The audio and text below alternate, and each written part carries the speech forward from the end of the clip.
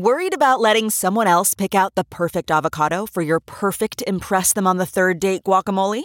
Well, good thing Instacart shoppers are as picky as you are. They find ripe avocados like it's their guac on the line. They are milk expiration date detectives. They bag eggs like the 12 precious pieces of cargo they are. So let Instacart shoppers overthink your groceries so that you can overthink what you'll wear on that third date. Download the Instacart app today to get free delivery on your first 3 orders, while supplies last. Minimum $10 per order. Additional terms apply. Coffee with a friend is like capturing joy in a cup. Welcome to the Coffee with Jenny B podcast, hosted by Jenny B, a lover of all things coffee. Each week, Jenny will chat about connecting over coffee, what brings her joy, and everything in between. A lot can happen over coffee, so grab a cup, sit back, and enjoy. Now here's your host, Jenny B. Hello and welcome to the show. I find it fascinating that diet and exercise can play such a crucial role in your health. I used to work for 2 nonprofits, Arthritis Society and Cancer Society. And that's where I learned how important a proper diet and exercise can help someone living with an autoimmune disease manage their symptoms and in some cases, give them that quality of life. And it's not just people living with autoimmune disease, it's all of us. If we have a proper diet, exercise, physical and mental health, it can make such a difference in the quality of our lives. My guest today is someone who is going to talk about the importance of proper nutrition, exercise, and looking after our overall health. Her name is Andrea Katz. She is the sole owner of Best You Nutrition. She is an integrative nutritionist. She is also the co-owner of Fit Communications with her sister Allison, and she is the proud solo mom of her daughter Joanna and her dog Chloe. Please help me welcome Andrea. Hey, Andrea. Oh, hi, Jenny. Thanks for having me on today. Oh, you're welcome, Andrea. So happy to have you here. And so I want to ask you, how did you get started with the world, I guess, of nutrition or the journey to becoming an integrative nutritionist? I've sort of definitely always been interested in health, fitness, and nutrition sort of overall for myself and for the people around me. But in 2013, my mom was diagnosed with something called cholangiocarcinoma. And what that is it's cancer of the bile duct. And when she was diagnosed, she was already at stage 4. So unfortunately, from the moment that she was diagnosed until the day that she passed was only 44 days. It was a very, very quick and fierce form of cancer that attacked her body. And after losing her, I think as everybody does, when you lose someone so close to you, you have a lot of questions of why. And some of those I did find some answers to within myself. But some of those questions were about, why didn't we see any warning signs? Why didn't we, why couldn't we do anything prior to stage 4? And so it really got me interested in the idea of how our digestive system works. And because it's a digestive form of cancer. And so with that, of course, it sort of takes you down a path or a rabbit hole of nutrition. So I went to the Institute of Integrative Nutrition in New York, and I finished my certification there to become an integrative nutritionist. And there, not only did I, of course, learn about digestive health and why it's so important, but such a huge array of nutrition topics and why it's so important for our bodies.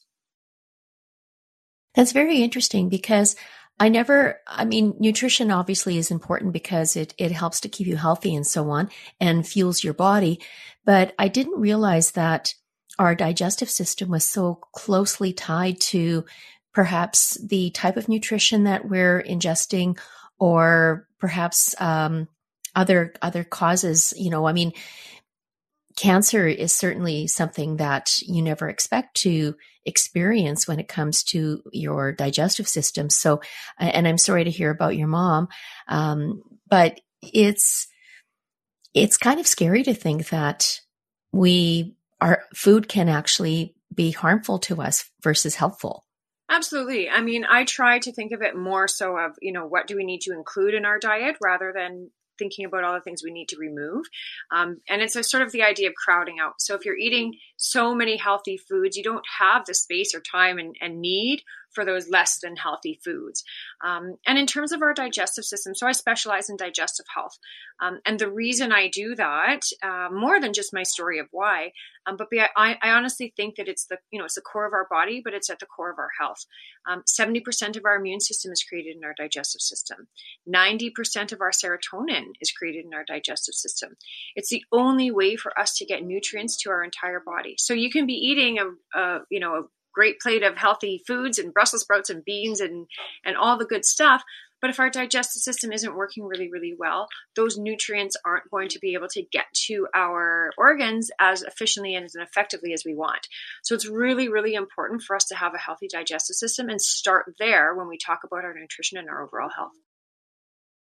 Okay, so how do we get to have a healthy digestive system? Right. So, I mean, I think the first question too should be like, what is an unhealthy digestive system, or is there signs or symptoms of an unhealthy one? So really it's a lot of symptoms. So gas, bloating, constipation, diarrhea, IBS, sore stomach, gas, all those types of things are signs that you might not be having a healthy digestive system. A healthy digestive system is one that feels good. You don't, after you eat, you feel energized. You don't have pains. You don't have any discomfort or anything like that. So that I think is first and foremost key to understand what that looks like. And then to get a healthy digestive system, there's a 3-step process. First is removing. So removing the foods that are not doing well for our personal digestive system. And that's going to be different for everybody, right? So a lot of times we hear of dairy or gluten, but corn or soy or other things that are in our diet that we don't necessarily realize are in our diet so much because they're in so many of the processed foods can be causing some of that digestive upset. So really understanding which foods are causing us issues and removing those and keeping them out of our system. And then the second thing is repairing, and then what's called re-inoculating our digestive system. So really eating an anti-inflammatory diet is really important to sort of get that inflammation that's gone on in our system for so long relaxed and reduced and calmed down. And then re-inoculating it with some really, really healthy foods and supplements. So lots of probiotic and prebiotic foods. There's some supplements that we can take. There's some added things that we can do with our diets, such as apple cider vinegar or aloe vera. So a lot of different things that we can be doing to help our digestive system work at its peak performance. That's very interesting. But it seems like it would be a lot of work to determine what is causing, all those symptoms such as gas and bloating and diarrhea, et cetera. And how do we figure that out on ourselves? Or maybe we can't really do that. And is it better to see someone such as yourself to learn more about how we can have a better digestive system? I mean, it is difficult. I won't lie. It is something that I wouldn't suggest trying to do on your own because it's a pretty intense process and can be difficult to understand if you don't know really what you're looking for or what you're doing. But I can tell you, I've worked with people who have come to me that have so many symptoms and they have been going on for so long. And they tell me about their bowel movements, for example, or their history of pain and upset stomach and all of these issues that have been going on for so long. And these are things like, I've had women sometimes that have come to me that only have a bowel movement every 3 or 4 weeks. Like that is something that's been going on for years in their life. And they've just, understood that as that's normal for them. And when we start working together and understanding the foods that don't do well in their system and the foods that do better in their system and actually help things move along, it's, change of night and day. They go from having a bowel movement once every 3 weeks to once every 3 days, which still is not enough. We still want to be having them every day. But to go from such a drastic change, to figure that out on your own, I would say would be extremely difficult. Because if you could do it on your own, everybody would have figured it out by then.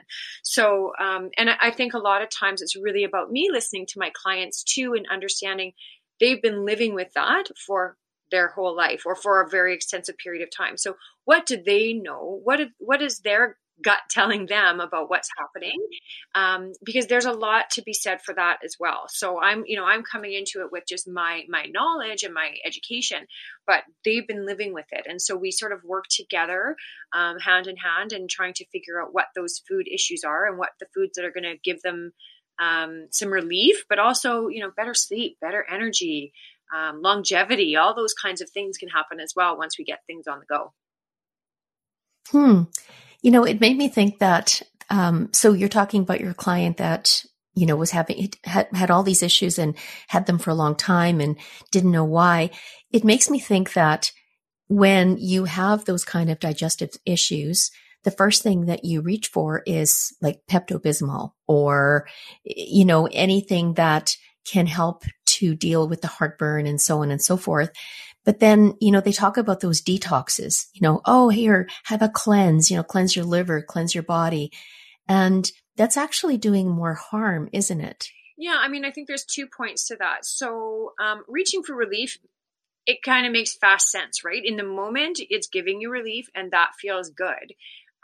But that's not a long-term solution, right? Like that's putting a Band-Aid on a bullet hole. You're not figuring out what the problem is. All you're doing is you're fixing it for now. And what we want to do is fix it forever. So we want to figure out, why is that indigestion happening? Not just let's take away the indigestion. Yes, of course we want to take that away, but part and parcel of figuring out why it's happening. And that's the really important piece, so that you don't have to reach for the Pepto-Bismol or the antacids or whatever that looks like. Because when we overdo it with over-the-counter medications, it actually weakens our immune system and can cause, issues with our liver and our kidneys as well. So that's something we want to do, or we don't want to do for long, if at all. And then to answer the second question, with regards to detoxes. So it's funny because before I became a certified integrative nutritionist, I used to do detoxes. I thought that was the thing to do. I would do 1 or 2 a year. And that I felt was a great thing to do. But when you know better, you do better. And for me, once I realized, this actually isn't something that you need to do. Your liver is going to do a heck of a better job detoxing, and your kidneys are going to do a heck of a better job detoxing than some pills in a box. That is their job. There's nothing that you're going to buy at a health food store or online that's going to do a better job than your liver and your kidneys. And so really just trusting your body and allowing your body to work in an efficient and effective way is what we need to be doing. And I totally get that.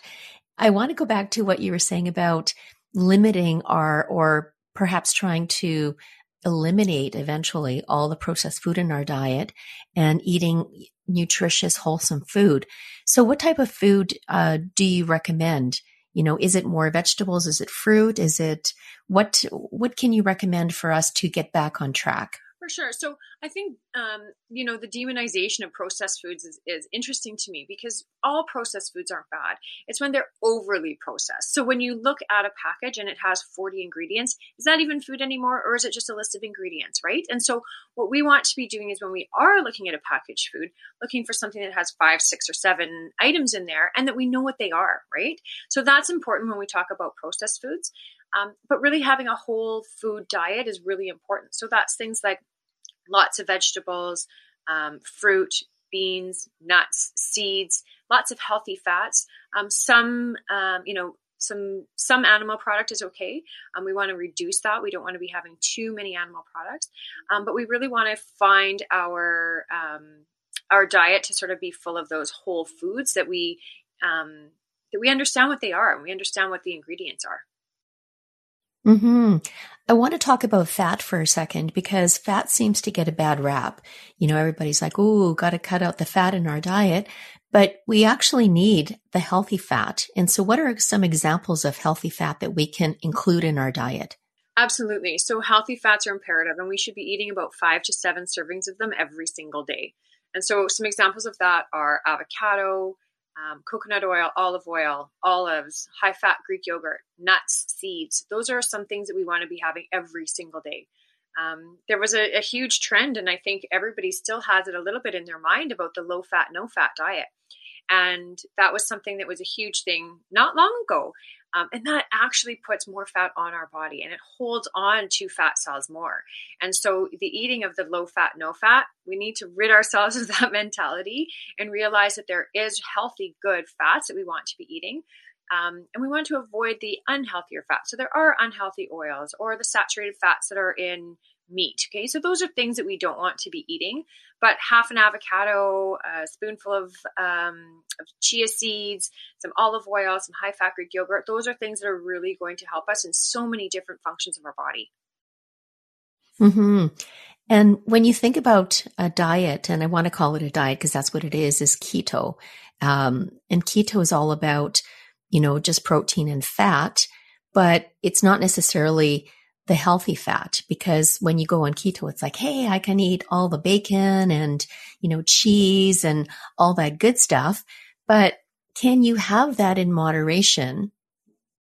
I don't agree with that for a few reasons. Number one, I think when we have a very restrictive diet like that, it's not going to be for a long period of time. So what happens when you go back to eating quote unquote normally?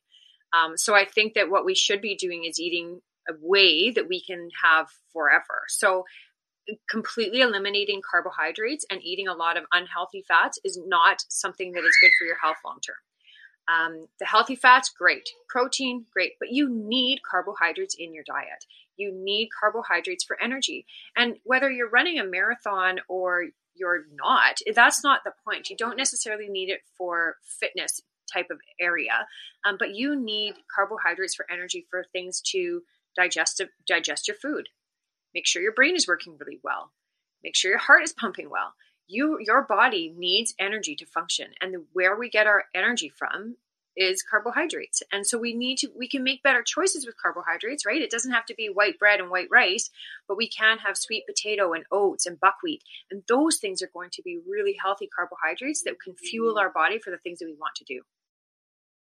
And that's actually a really good segue into a workshop that you did, and I think you still continue doing it. It's called Eating for Energy.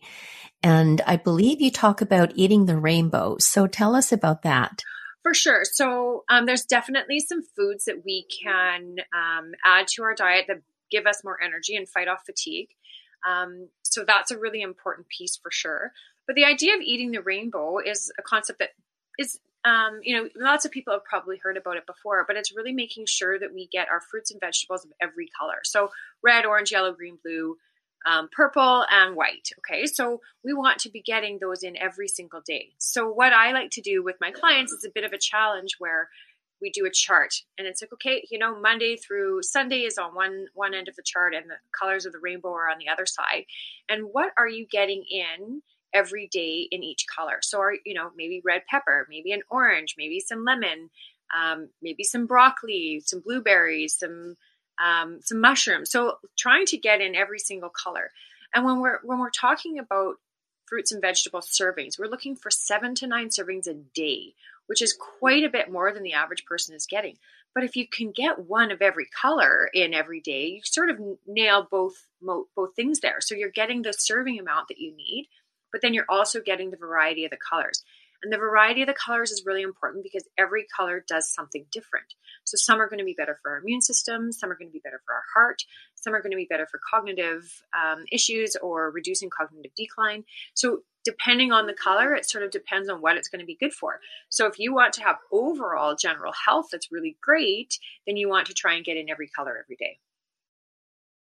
Okay, good to know. And I know sometimes it can be difficult to get in all the colors, but when you're doing something like a smoothie, for instance, or making a salad, perhaps looking at maybe a vegetable dish, plant-based, etc., it might be easy to be able to throw in a lot of those vegetables, and then you're covering, if not all or most of the rainbow. So some great tips on what you can do to get that.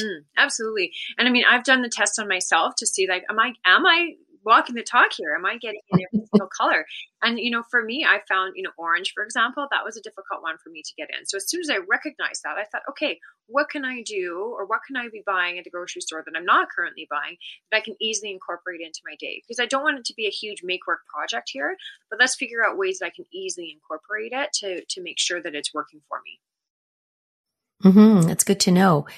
And when you think about eating for energy, because you were saying that, each color gives your body a different boost of health or nutrition and so on, what else can you add for energy purposes? I know you talked about a number of grains and so on, but what else could we add to our diet to give us that energy that we need every day? For sure. So I would say one of the best foods to fight off fatigue is nuts. So if when you're feeling a little bit sluggish or you're feeling a little bit tired, and a lot of people, that's, the 3:00 sort of time in the day, or winding up from work, or the kids are going to be finished school, a handful or two of nuts is probably one of the best things that we can do to fight off fatigue. The other great thing for our energy is water. Are you drinking enough water? I know for me, it is a conscious effort that I need to be making every day to remember to drink water. And we aren't waiting until we're thirsty to drink. We should be drinking enough water so that our urine is a very, very light color yellow. If it's anything darker than that, we need to be adding more water. And there's not a magic number. There's not, I think it was 8 glasses a day is what everybody sort of has been told that that's what you should be drinking. But I might need more or I might need less depending on the foods that I'm eating, right? So if I have a lot of salt in my diet, then I might need more. If I'm really active, I might need more because I'm sweating it out. If I have a lot of fruits and vegetables, I might need less because I have all the water content from that food. So it really sort of depends on what we're eating and our activity level for how much we really need. But the best test is, looking at the toilet bowl and seeing the color of your urine and either adding or staying where you are. Okay, good to know. And I just want to talk about nuts for a second before we move on to talking about exercise. Are there particular nuts that you would recommend that are healthier for you? Because, if I look at something like a peanut or a cashew versus an almond or a walnut, which would be better for us in terms of nutrition? I always like to say, eat the ones you enjoy the most. You're definitely right about the raw piece for sure.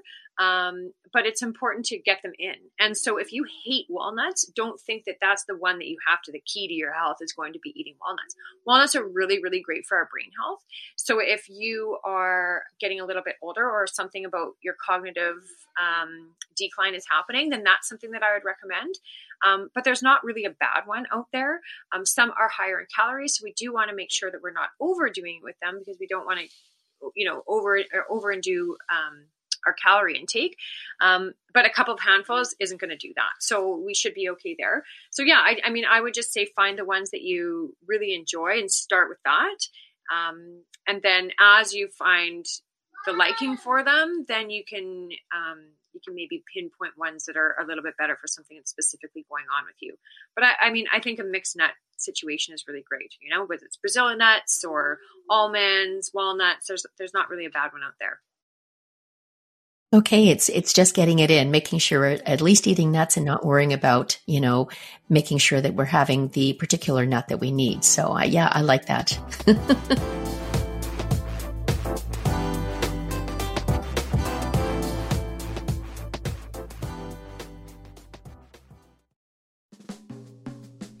Hi, it's Jenny. We'll get back to the show in a moment. But first, I invite you to check out my website, coffeewithjennyb.ca. That's Jenny with a G, where you'll find all the links to my episodes. You'll also find a variety of coffee gifts available for purchase, including my branded bag of Red Door coffee beans from Harrison's Coffee Company. As well, you'll find a link to join the Winnipeg Coffee Community Facebook group. I'll also be posting info about upcoming coffee tours and coffee nights, so keep checking my website for updates. You can also follow me on Instagram at Coffee with Jenny B. Now, let's get back to the show.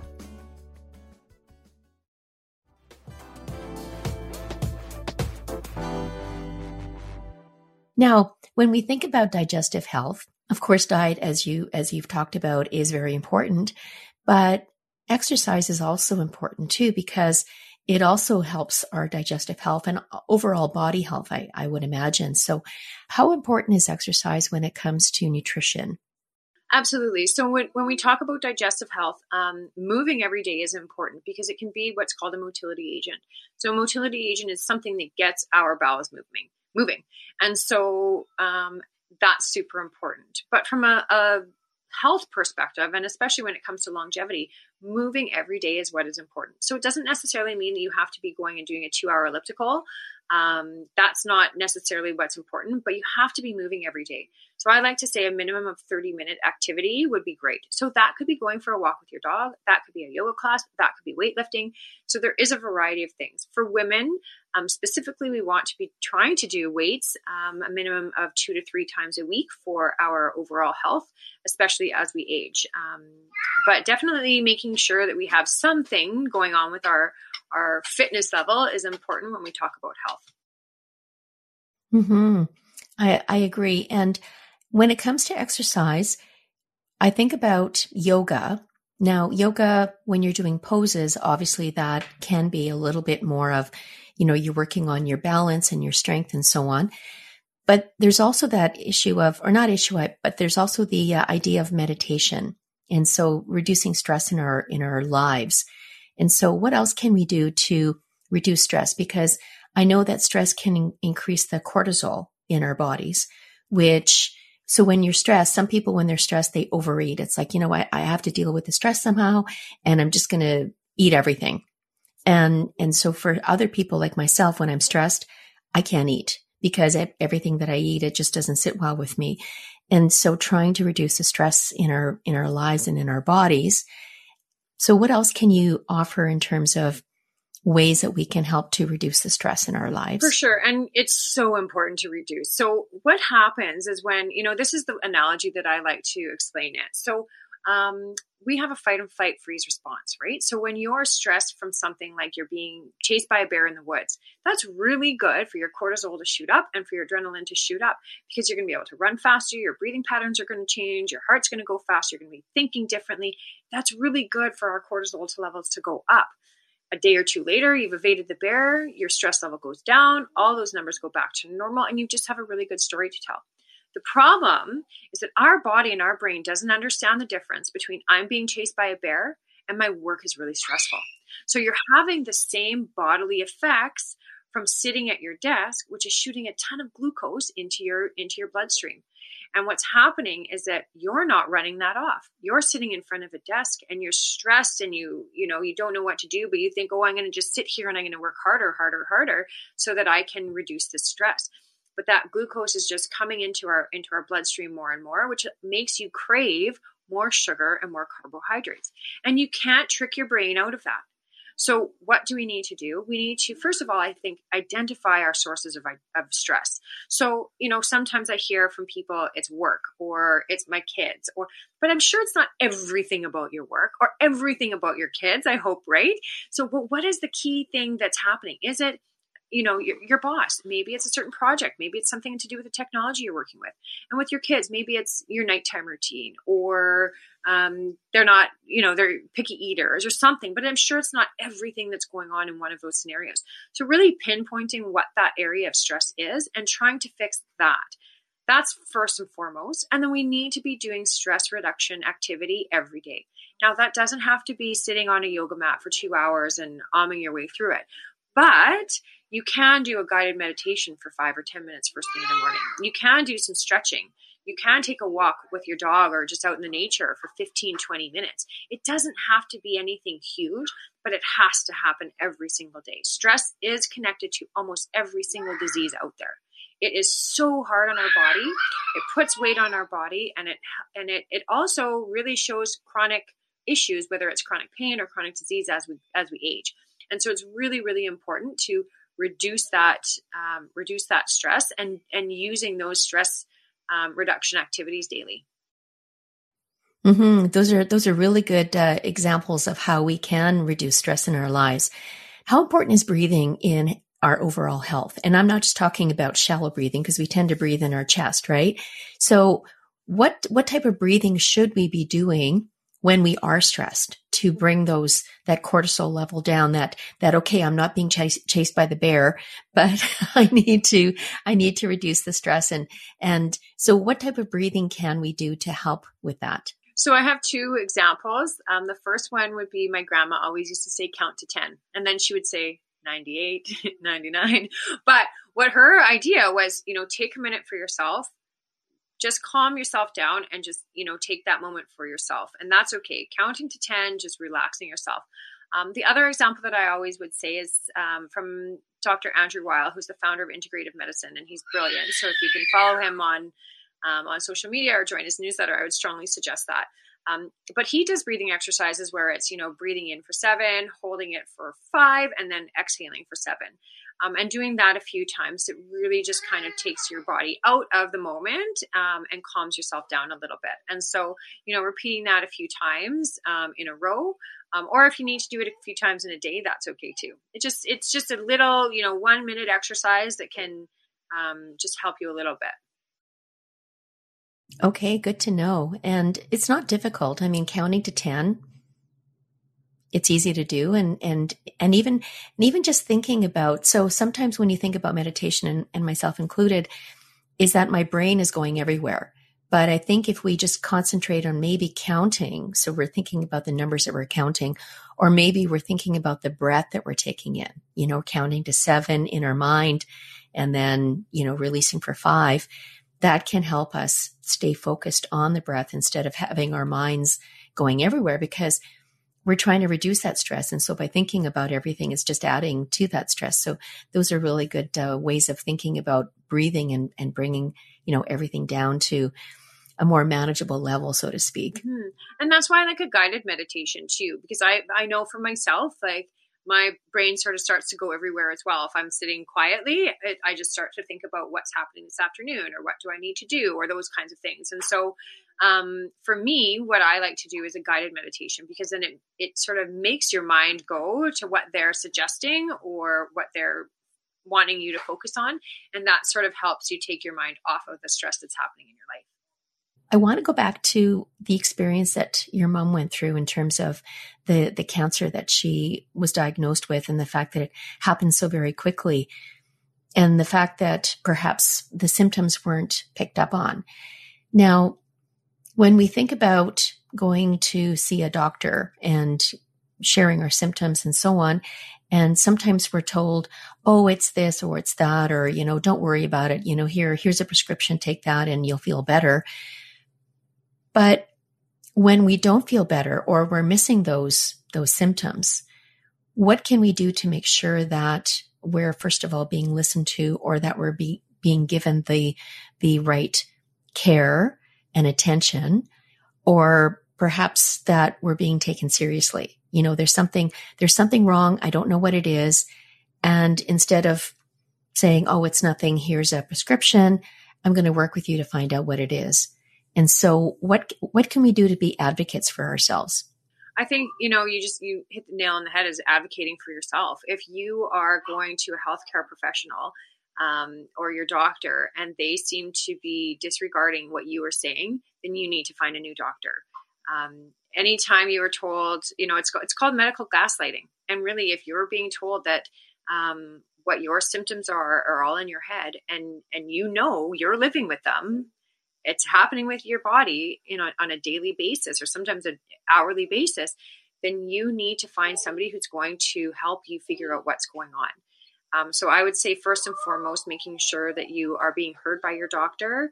And if you're not, then to switch doctors. And I know that in our current medical system, it is difficult to find a new doctor, but it's not impossible. So we need to do that. I think the second thing is really doing a little bit of work for ourselves. So my suggestion would always be to really track things really well, so that when you do come to the doctor, they take you a little bit more seriously. And it's also not a guessing game for them, right? If you come and say, well, I have a little bit of pain sometimes, and I'm not really sure why, well, then that doesn't, where are they starting from with that, right? That's a very difficult situation to put them in as well. But if you come with a chart that says, after I do these activities, this is the pain that I'm having. On a scale of 1 to 10, this is what the pain feels like. This is exactly where it's happening. This is exactly when it's happening. And we actually sort of do that forward work for them, then that's going to make it not such a guessing game. And they're going to be a little bit more able to help pinpoint what's going on. So I think we need to do some of the work ourselves for sure. And don't go down the rabbit hole of Google and trying to figure out what it is yourself, because everybody does it. Let's be honest. Every single person I'm sure listening to your show has gone onto Google, and it's super scary what you think it might be when you see the possibilities. And maybe that is a possibility, but the chances are pretty low. And so what we really want to do is have the information that perhaps we can find on Google in terms of naming the pain or naming the symptoms. That's important because we want to at least be able to give something to our doctors when we visit them. But in the same breath, don't freak yourself out too much and think you're dying because you have a headache. Okay, so when we're looking at Dr. Google, we need to make sure that perhaps we're going to sites that are reputable, such as the Mayo Clinic, for instance, or other sites that are deemed reputable, and we can look at what the information is, and then take that information along with the symptoms that we've been tracking for ourselves to bring that information to the doctor, because it's really data. And it's data and it's facts. And, it's not like, like you were saying, I sometimes have a pain and I'm not sure, what's going on. It's no, when I do this, it's this. And even when we think about our digestive system, going back to that for a second and pinpointing how we feel after we eat certain foods. So after I eat this is how I feel. I get heartburn when I eat that. So maybe I'm not going to eat that, but writing it down so that I can see if there's a pattern. And maybe, so for instance, we talk about gluten and, celiac disease and so on. We may not necessarily know that we're dealing with that because gluten can be in everything. And so if we're being tested, and so yes, I do have a gluten allergy. Now, when I'm looking at labels and you're talking about if I can't read or I don't understand what all these words are in a food, maybe I shouldn't be eating that. And then going back to looking at what is going to be good for my body. And so it's really, like you say, being our own advocate in a sense that we're tracking what we're eating, tracking what we're doing, tracking our symptoms. And yeah, going down that rabbit hole. My husband, he's a perfect example of this. Every time something's going on, I have cancer. And my daughter, who's a nurse, told him, okay, first of all, stop thinking that you have cancer and don't Google anything. Talk to me. Absolutely. Yeah, she's right. I completely agree with her. And I mean, the other thing about tracking, like I often do food journals with clients where, we don't need to be tracking our food for the rest of our lives, but for, 7 or 10 days or something to see if there's some patterns. And it's helpful for them to, first of all, they might see that pattern that they didn't see before. And then for me, because then it gives me, number one, it gives me a better idea of what they're really eating, but also that second set of eyes sometimes can see patterns. Every time you eat X, the next day, this is happening. You're getting really poor sleep, or you're feeling really low energy, or something like that. So those are things that we really want to make sure that we are not only looking at the physical symptoms, but also, how's our mental energy? How's our sleep? Those things can all be affected by our food. And so if we really kind of take a good look at what we're eating and how it's making us feel physically and mentally, then we can start to solve some of our problems. Absolutely. Now, I want to talk about some information that you shared with us. I attended a workshop that you did. It was a couple of weeks ago. And I remember you were talking about some stats when it came to our health. And in particular, you were talking about our hormones. If there's an imbalance in our hormones, you had mentioned our liver, liver enzymes. And also you were talking about the importance of including omega-3 in our diets. But why is that important to make sure that we're checking all those levels? For sure. So, I think everybody should be going for an annual checkup. All men, all women, that should be happening every single year, forever. And when we're doing that, some of the things that we're going to be checked for are with our blood work or our urine analysis and those sorts of things. Our doctors, most of the time, are going to automatically be checking our vitamin D levels. That's something that would be sort of an automatic checkbox.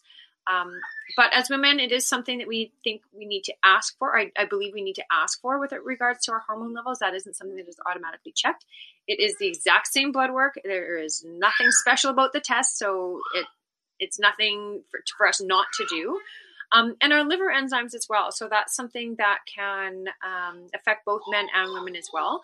But we want to make sure that we're getting that checked to make sure that we aren't high there. And if we are high with our liver enzymes, that means we have inflammation in our liver. Our liver is a really, really important organ to be getting our waste out and to make sure that all the toxins that are in our body are being exited properly.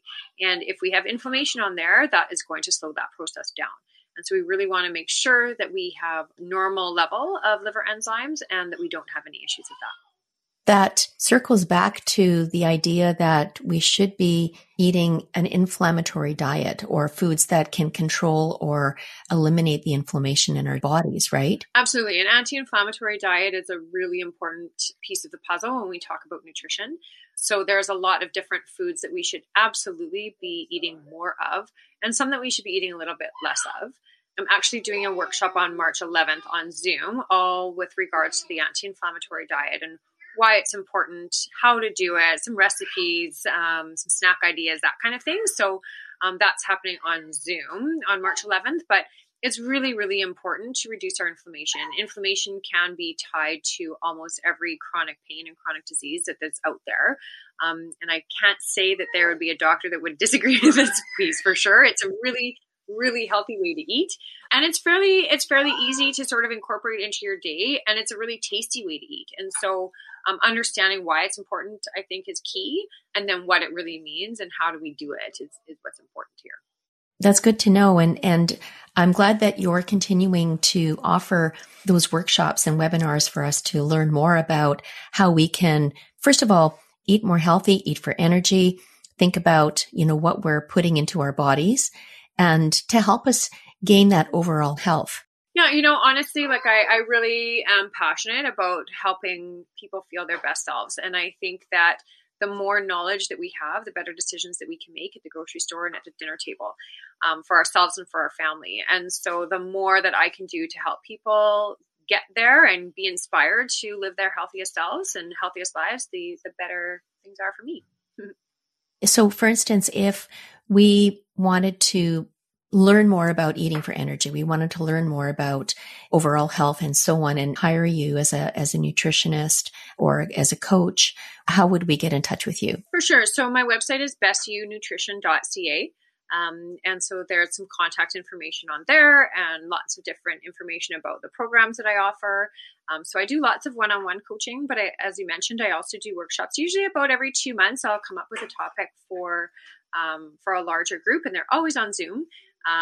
Except for the women's wellness event that you were at in January. So I'm hoping to get some more live events happening as things get a little bit better with our world. And so, but often they are also on Zoom. So, but everything can be found at bestyounutrition.ca under events for the workshops and then under programs for the one-on-one coaching.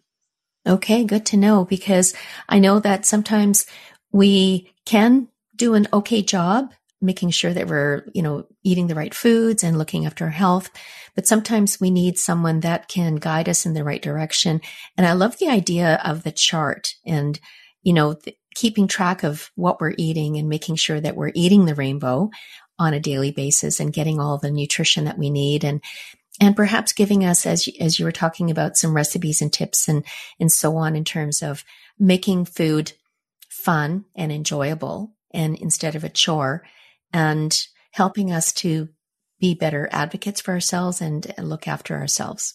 It's so important. We only get one life and we only get one body to live in it. And the choices that we make every single day, whether it be with our nutrition, our fitness level, our stress reduction, those things are going to make long-term great impacts for our health. So we have that choice, and that's up to ourselves to make those choices on a daily basis. And sometimes it's small tweaks and sometimes it's a really big overhaul. It kind of depends on where you're starting. But I just think, why not live as best as you can and for as long as you can? And those things can all happen when we make better choices for ourselves and our families. I agree. Thank you so much, Andrea. And thank you for sharing all your knowledge about eating and nutrition and exercise and everything that we can do to make sure that we live a long and happy life. Well, thank you so much for having me. I really enjoyed it. It was wonderful. Thanks, Andrea. So until next time, Think about how you can incorporate healthy foods into your diet. Eating the rainbow. Making sure that you are tracking the foods that do not agree with you. Moving your body 30 minutes a day.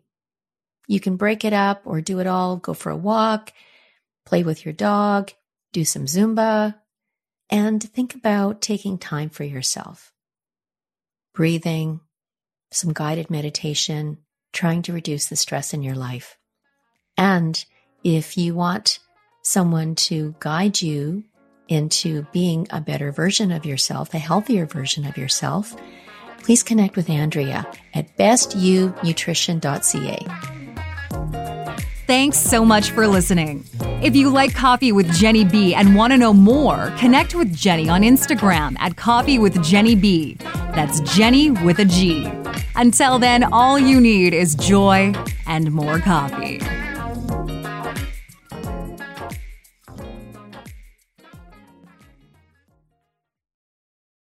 It's said that the more time you have to invest, the greater the return. Well, guess what? Kids have the most time if we learn to invest early. That's why I created the Cash Kid podcast, where I teach kids and some adults financial skills they need to know on how to earn, save, and invest their money. Join me on this journey as we interview experts and explore topics that allow you to grow your money as kids. This podcast will help you become the money expert among your family and friends. Just remember, anyone can be a cash kid. You just have to learn how to become one. Get ready to grow your financial knowledge and your wallet with the Cash Kid podcast.